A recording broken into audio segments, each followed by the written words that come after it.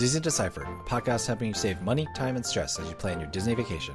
On today's episode, we talk about my recent trip over Marathon Weekend and lessons learned that can help you as you're planning your future trips. Find all episodes of this podcast at DisneyDeciphered.com, Apple Podcasts, Google Podcasts, Stitcher, Spotify, or anywhere you find podcasts, and we'd really appreciate it if you could leave us positive reviews. If you'd like to support the podcast, check us out for bonus content at patreon.com/DisneyDeciphered, or you can support the podcast at no cost to you by using me as your travel agent. If you're planning a Disney trip, I can do all the hard work for you, and it won't cost you anything. Get started by emailing josephchung@travelmation.net. If you have any questions for the podcast, email us DisneyDeciphered@gmail.com, tweet at us at WWDeciphered on Twitter, or find us on our Facebook and Instagram pages, Disney Deciphered. Thanks, and enjoy the show. Hi, I'm Joe from As the Joe Flies. And I'm Leslie from Trips with Tykes. And welcome back to Disney Deciphered. So I am back from Marathon Weekend. I ran the half marathon. So Leslie and I thought we would do a trip report, kind of just focusing on the things that you need to know if you're going to Disney World anytime in the next couple months. Hopefully some actionable intelligence that you can use. I will start, Leslie. I didn't write this on the agenda, but Leslie was up with me. It was 1 a.m. my time and 10 p.m. Leslie's time. And do you want to let folks in on what the issue I had the first night I was there? I forgot, actually, until we just started That's talking. right. We need to talk about this because it was epic Disney IT meltdown. Like, neither of us, two Disney, I guess, self-proclaimed experts, neither of us were able to purchase Genie Plus on your Disney app. It was not working. And we looked everywhere and I knew where to look. And at first I was like, oh, Joe's looking in the wrong place. What an idiot. Like, I'll find it. No, I could not find it. Like, the app was convinced that you had already purchased Genie Plus, which you had not. And I think it was maybe reading your old Genie Plus purchase from your previous trip and kind of like not getting itself knocked out of that loop, and just couldn't get you a purchase at that hour, which was crazy. Yeah, truly amazing stuff. So we kind of struggled over it for about 45 minutes. By the way, I just checked my app. It still thinks I have Genie Plus. I can't buy it right now if I wanted to. So that's great. It was a bit ridiculous.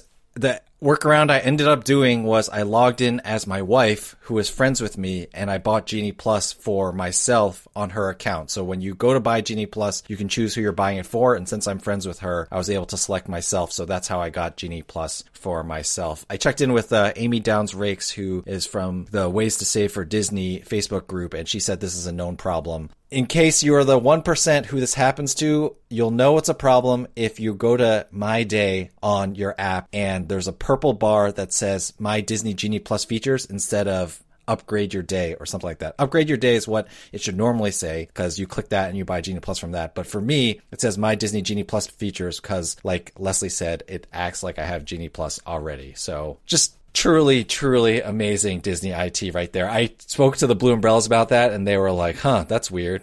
And they had never seen it either, so what are you going to do? At least I know the workaround.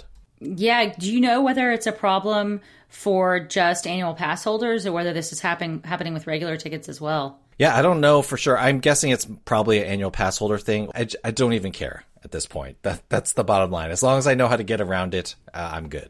Fair point. So definitely have a login for somebody else in your family, just as a backup, I guess. Yeah, and you don't even have to have a login for someone else in your family. You can have a second login for yourself as long as you friend yourself on My Disney Experience. So we've spent 3 minutes on this issue that probably will affect maybe 2 people who ever listen to this. So let's move on. I stayed at Pop Century and I did online check-in with touring plans room request and did not get my room request. It may be because 3 days before my trip, I changed my dates and checked in a day early. But I was thinking, Leslie, I put in my check-in time as my actual check-in time, which was 9 p.m. But I was wondering if I'd put it in at 4 p.m., whether I would have gotten the better room that I requested. Same room type, standard room. I wanted a room closer to the action, but I was put in the 1970s wing, which was kind of out of the way. It ended up being fine. I was thinking if I put my check-in time earlier, maybe they would have assigned me one of those better rooms. Like they had all filled up by like 9 p.m. or something. Yeah, that seems possible. But also, I think maybe your explanation that you changed dates, things were already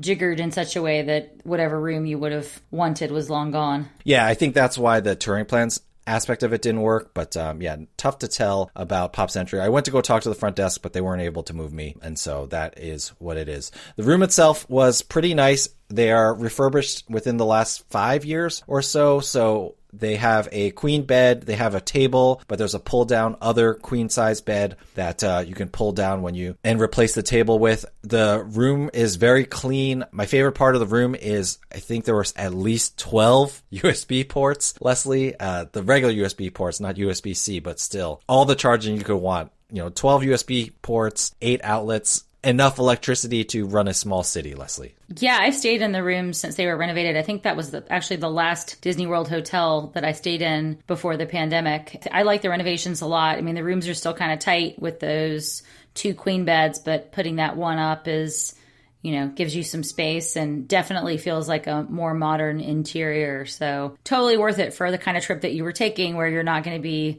spending a lot of time at the hotel or really needing the amenities of a fancier place. Yeah, and I didn't use the pool, of course, because I was there on my own, but the pool is very big, spacious. There's 2 pools. Actually, I was right outside the quiet pool. That looked nice as well. It was very warm when we were there, so definitely if I had been there with my kids, it was 70s, 80s, we definitely could have swum. So that was nice. Dining is a food court. I did mostly mobile order at the food court, and that worked very smoothly. I was pretty happy with that. I also walked over to the Art of Animation food court for a change of pace one day. And there were tables outside, so I happily ate outside the food court. I was originally planning on bringing stuff back to the room, but with the tables outside, I had plenty of space to eat and felt great doing that. So Pop Century, I would definitely recommend it, especially if you want to stay on site but are on a tighter budget. I've seen rates as low as $150. I can't remember exactly when I was looking. It must have been shoulder season sometime. Maybe it's in January, like in a couple weeks, since we're recording on Martin Luther King weekend. So with rates as low as $150 before tax, and I'm about to say how easy it was to rope drop using the Skyliner, I think it's a great deal for anyone looking to stay on site with Disney, get that extra half hour, but still on a budget. Totally agree. All right, well, let's talk about your rope dropping experience from Pop Century when you headed into the parks the next morning. My first day, my plan was to go to Hollywood Studios and Animal Kingdom, and Hollywood Studios opened at 9 a.m., which meant as an on-site hotel guest, I would be let in at latest 8:30. I mean, they say you'll be let in at 8:30. I woke up at 7 a.m., and I got a 9 a.m., which is the earliest you can get, Slinky Dog Dash Lightning Lane reservation. This is after, spending the extra hour figuring out how to buy Genie Plus the night before, or the morning before, I guess. After I got the Lightning Lane, Leslie, I went ahead and I texted you, even though you were asleep, and then I tweeted about it. I was so proud, feeling myself, and...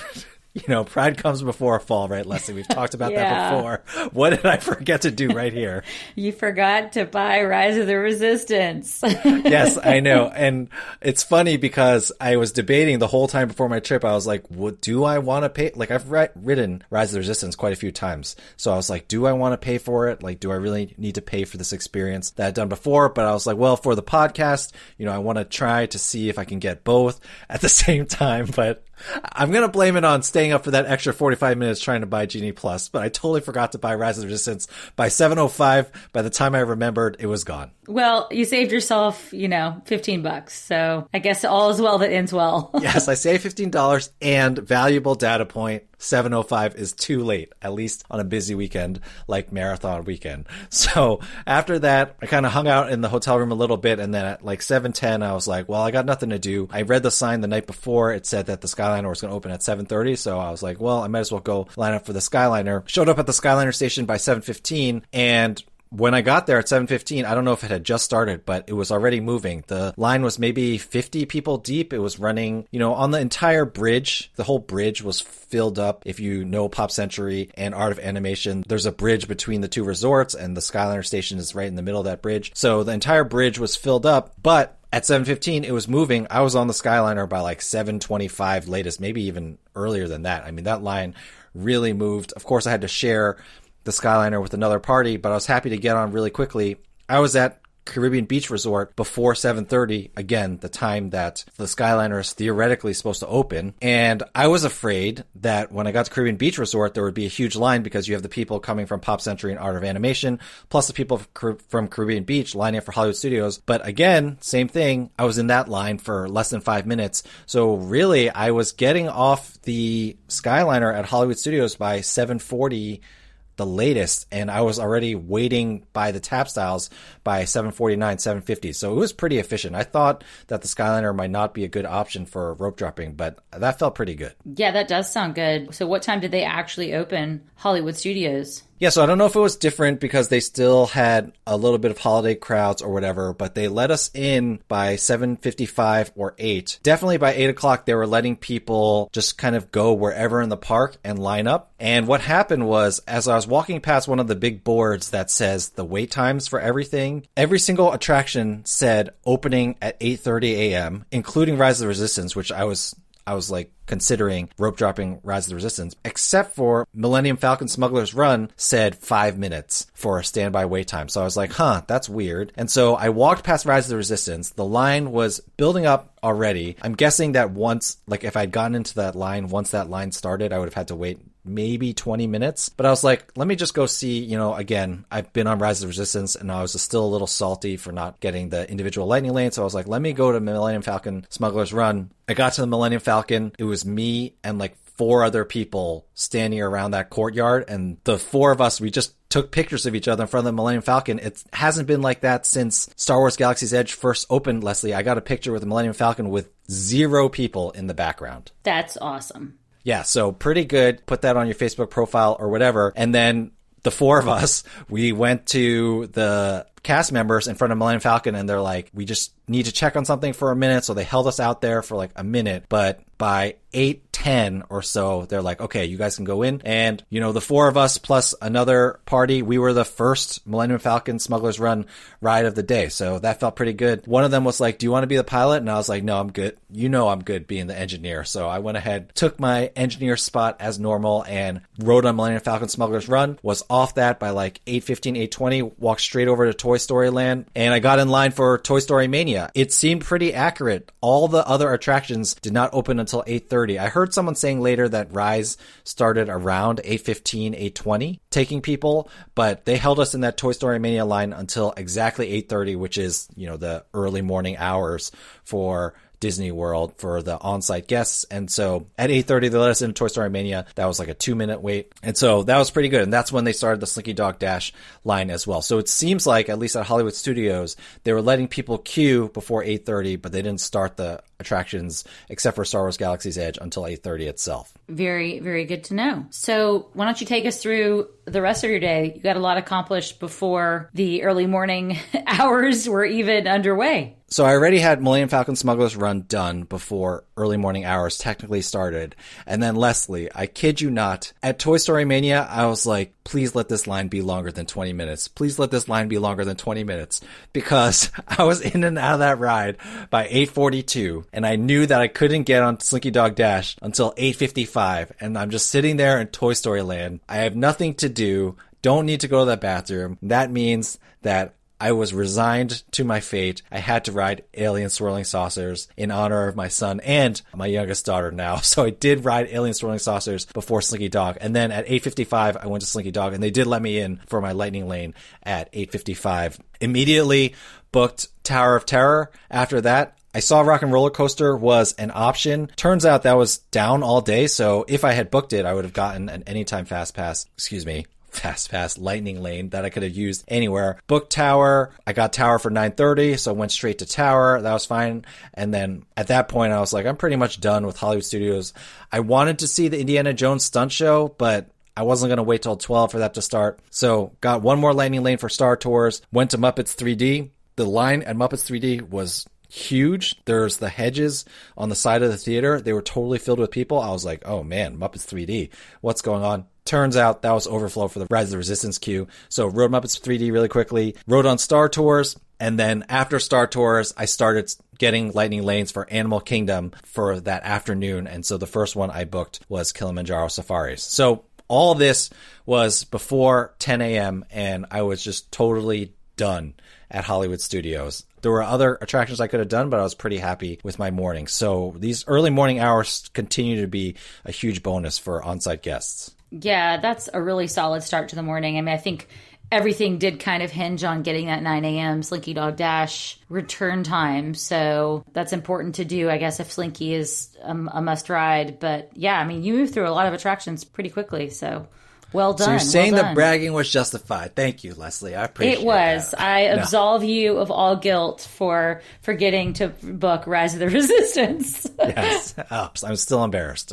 It is what it is. Yeah, so I should, we've said this a few times, but my method for refreshing is I go to the tip board, I click into Slinky Dog Dash, and then I have time.gov open on my computer, and then at 6:59 and 59 and a half seconds, pretty much, I was just kind of like timing it by feel. I hit the LL button that's showing on Slinky Dog Dash. That brings me back to the tip board, but with Slinky Dog Dash at the top. Immediately hit the Genie Plus icon, and then immediately hit continue. You got to just click through as fast as possible. So I click, and it ended up working out well. So you're right. The whole morning hinged on getting that Slinky Dog Dash Lightning Lane. If I hadn't gone that, I probably would have just done another attraction first and then just let Slinky Dog Dash go.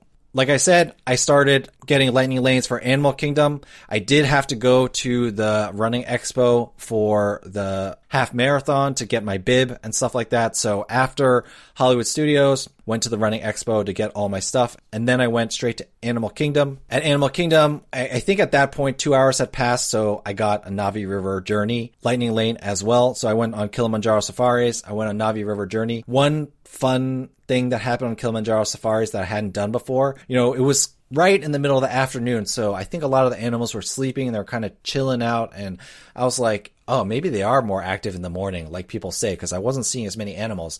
And then, Leslie, you know, like when you come out into that African savanna where like all the giraffes are supposed to be, and normally you see like 6, 7, 8 giraffes. So I came out onto that, or we came out onto that, and there was like only one giraffe there. It was bizarre. I don't know if like you've experienced something like that, but it was just weird to have only one giraffe when you normally see like a ton. Yeah, I don't think I've seen that few before. So I wonder if you just got unlucky or if there is something to the time of day situation. I usually ride Kilimanjaro in the morning now that I think of it, but I've also ridden it late in the day. I don't think I've ever ridden it sort of in the middle. Well, Leslie, that one giraffe turned out to be probably the most interesting experience that I had on Kilimanjaro that day, because we were driving along, and what I never noticed is like kind of on the left side of where we were driving, there was like a hill. I heard this rustling in the brush, and in front of us to the left on that hill, I was like, oh, there's a giraffe like up on that hill. It's just up there. And then all of a sudden, the giraffe just starts bounding down the hill. It was like galloping down the hill. And then this galloping giraffe just gallops right in front of the truck. And all credit to our guide. He was like super chill about it. Like he didn't even hit the brakes hard or anything. The giraffe cleared us with plenty of time. And then this, I should know. I don't know what a herd of giraffes is called. I know there's like a special name for them. My kids have a book with all the gaggle of geese and stuff like that. But there was like 3 or 4 giraffes. They all came bounding down the hill. So this group of giraffes just was like sprinting down the hill like they were having some sort of race or something like that. So that was pretty cool, Leslie. That is super cool. And what you saw was a tower of giraffes. Thank you very much. I should have known. You would know. So no, I Googled it. Really quickly. Oh, wow. You're fast. You are fast. So after that, I was pretty much done with Animal Kingdom.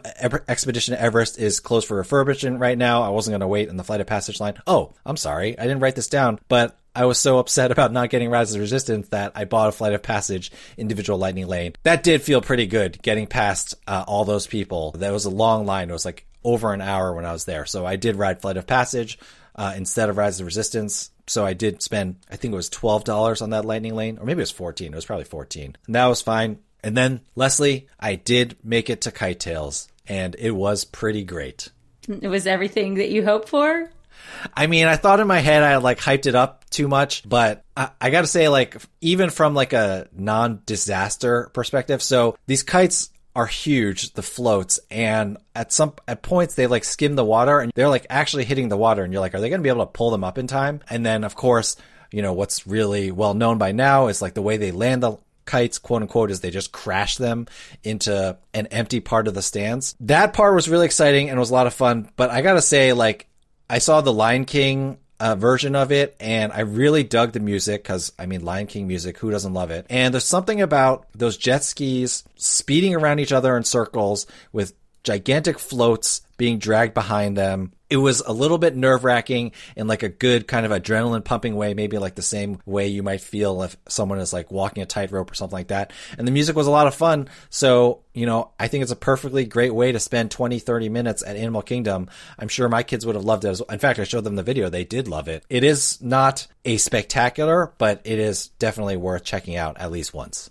All right. Well, glad you got to give it a try, and I can't wait to see it myself. Before we get into your day 2 and your marathon, or half marathon, I guess, any lessons sort of from that first day of combining Hollywood Studios and Animal Kingdom? Yeah. So my first lesson is don't mess around at 7 a.m. You're going to be tired. At 6:50 or so, review in your head what your plan is. If you're, of course, working with a partner, review who's going to be working on what. Make sure you know, like, what time individual lightning lane you want to get for Rise of the Resistance or whatever individual lightning lane you're getting.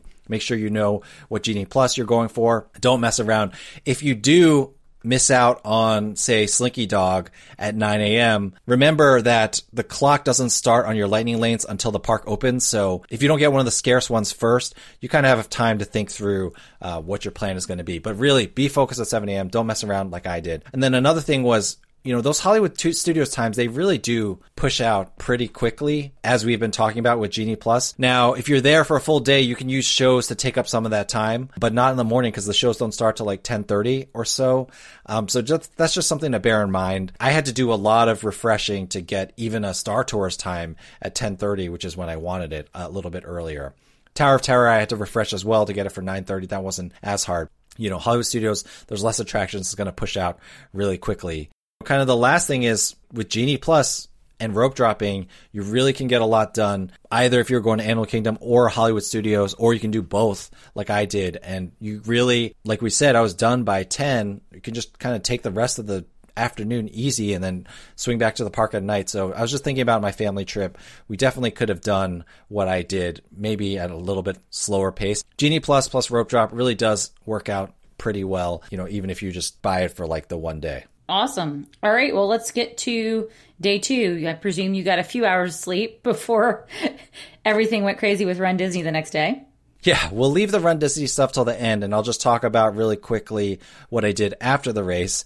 First, during the race at 7 a.m., I remembered, oh shoot, I need to book a lightning lane. So I originally booked Soarin' at Epcot because I was planning to go to Epcot that morning, but then I was like, I don't need a lightning lane for Soarin'. So I booked Jungle Cruise at around 7:15 a.m. I'm like trying to focus on running a half marathon, which this is like the ridiculous thing. But like at 7 o'clock, I'm like, oh shoot, I got to book a lightning lane. And so like I slowed down to walk then. And then like I booked the Soarin' one. And then 10 minutes later, Leslie, I was like, I don't want Soarin'. So I had to go back into my app. I think I did it at a water stop. I don't even know, but it's a bit ridiculous.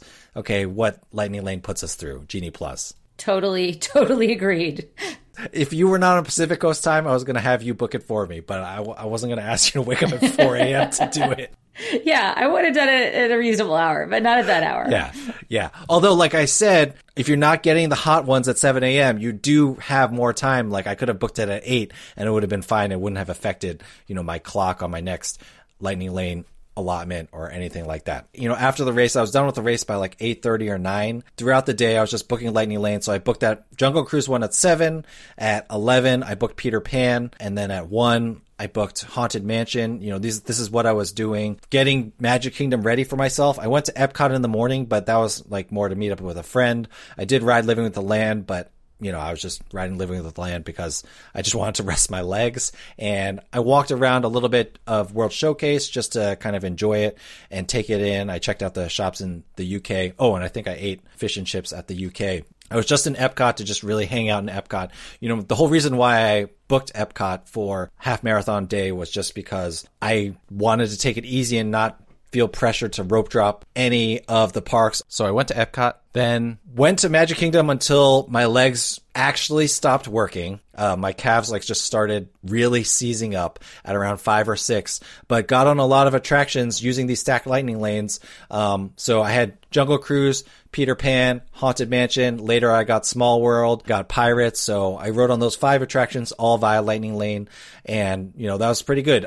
I think what I kind of learned with Genie Plus and Lightning Lane there, that was definitely at a pace that would have been fine for my kids. If you're going to spend money on Genie Plus, it really does lend for a more relaxed touring experience for the party, just because you just know what ride you're going to. You're going from ride to ride, and you're not waiting in long lines for these rides. So I think it's just a much kind of, I guess you're paying to ease the stress of line waiting. The big caveat to that, of course, Leslie, is one person is taking on all the stress, figuring out what lightning lanes to book. But I really did appreciate just kind of being able to go from ride to ride without having to worry about lines. I think it would have been really good for my family. Yeah, and I think as time goes on, we're going to understand these patterns a lot more. And so you're going to know what you need to book at what hour and what sort of your rough return time is going to be. So we're already starting to see that take shape. I mean, at least I see this at Disneyland. Even on day 2, I wasn't spending that much time on my phone anymore. I knew what was coming. And, it's a lot more variable actually at Disney World, but we're going to start to understand the patterns much, much better after a couple of trips. Yeah. And then the other thing was, I said this on our Patreon trip report, but I was Deeding it. If you go back to our trip report with Dee just a few episodes ago, she likes to take it easy. She likes to people watch, go shopping a little bit. And so I wasn't too stressed when I didn't get a lightning lane. And of course, this is my Disney privilege because I was just there in November. But for example, the Pirates lightning lane, I got off Small World at 4:45 or got on Small World at 4:45, and I couldn't book Pirates until 5:30 or so. But I was like, you know what? I'll just chill for that half hour, and it was fine. So it just really allowed me to take it easy. And I was thinking about it, actually. If I was with my family, with my kids, they probably would have needed to go to the bathroom or wanted to get popcorn or something, or, wanted to stop to see a cavalcade. So yes, we've talked before about doing the mad dash at Magic Kingdom and going ride to ride to ride, lightning lane, lightning lane, lightning lane. But having half an hour or even an hour between lightning lanes wasn't too bad either, because you can spend that hour just enjoying Magic Kingdom, and when you get to the actual attraction, you're just walking straight on. So it's a pretty good deal. Exactly. All right. Well, Joe, before we get to Run Disney, you said your legs were done. So what did you do to try to rejuvenate your legs? What did you treat yourself to? Yeah, that's funny that you frame it that way. This is not okay. I did not try to rejuvenate my legs with this. Thank you so much. But I was like, okay, Leslie, for the podcast, I'm going to get this Cheeto dusted cheeseburger at Cosmic Rays to just try it. If you go back to our 50th food episode, we talked about this Cheeto dusted. It's a cheeseburger with mac and cheese on it, and then there's Cheeto dust encrusted into the bun. And folks, I gotta say, it tasted exactly like you think it would taste. If you think it's gonna taste good, it tasted good. If you think it's gonna taste like mac and cheese on a burger with Cheetos on top, it tasted like that. So I will say that I'm not gonna get it again, but it was not the worst thing that I've ever eaten. It was fine. Okay, well, thanks for taking one for the team. I paired it with Walt's chili cheese fries, so it was just heart attack on a plate. Oh my gosh! That day, yeah. So, word of warning though: if you have asthma, okay, be careful with the Cheeto dust because it is very fine. It's much finer than normal Cheeto dust, and I had coughed a few times inhaling that thing down. No pun intended. Wow. A couple lessons learned from day 2. Mobile ordering is still good, but it's not as good. I mobile ordered while I was on Jungle Cruise a Dole Whip at Aloha Isle, and I, thought I was going to be so cool and cut the line. But now, the entire line is mobile ordering, except for one small line for walk-ups. Now, that walk-up line is still super slow, but I still had to wait in line for 5 minutes to get my Dole Whip. It wasn't too bad, but at Cosmic Rays it was a lot better. But I guess with Aloha Isle and the Dole Whip, they just make them to order. When you show up with your mobile order, they don't make you wait. It's just as soon as you say you're there, they say it's ready, but then you got to wait in that little line. Like I said, Genie Plus is very good for taking it easy in general throughout the day. It's still Genie Plus at Magic Kingdom is just a ton of value. There are so many attractions, and it can just really make your day a lot easier. But like I said, I started the day at Epcot. I didn't make any Genie Plus reservations at Epcot because I just didn't feel like it was worth it. It was much more worth it for me to stack the Magic Kingdom for the afternoon. All right. We have run a little bit of a half marathon here, but we still got one more half marathon to talk about. All right. I want to hear how it went. You finally get to do it. You finally are in good enough physical shape and things aren't breaking and you were able to. Yes. So how'd it go? It went well. I went to the expo. I went to the expo on Friday. There was no merchandise left. You may have seen pictures of the expo the first day. It was a madhouse. I guess Run Disney merchandise is like very popular, close in popularity to Figment popcorn buckets. There was no merch left when I got there, which I was a little disappointed about, but it was fine. You get a t-shirt for running. The half marathon, I think it was about $200. After taxes and stuff like that, which is more expensive than most races. Like you could probably run a half marathon for like $60. You're just paying the Disney premium as normal. The race starts at 5 a.m. and it starts in Epcot. So I had to wake up at 3 a.m. I drove over to Epcot and sat in my car until like 4:10 and then walked to the start line. That was about a mile and a half walk. So thanks, Disney.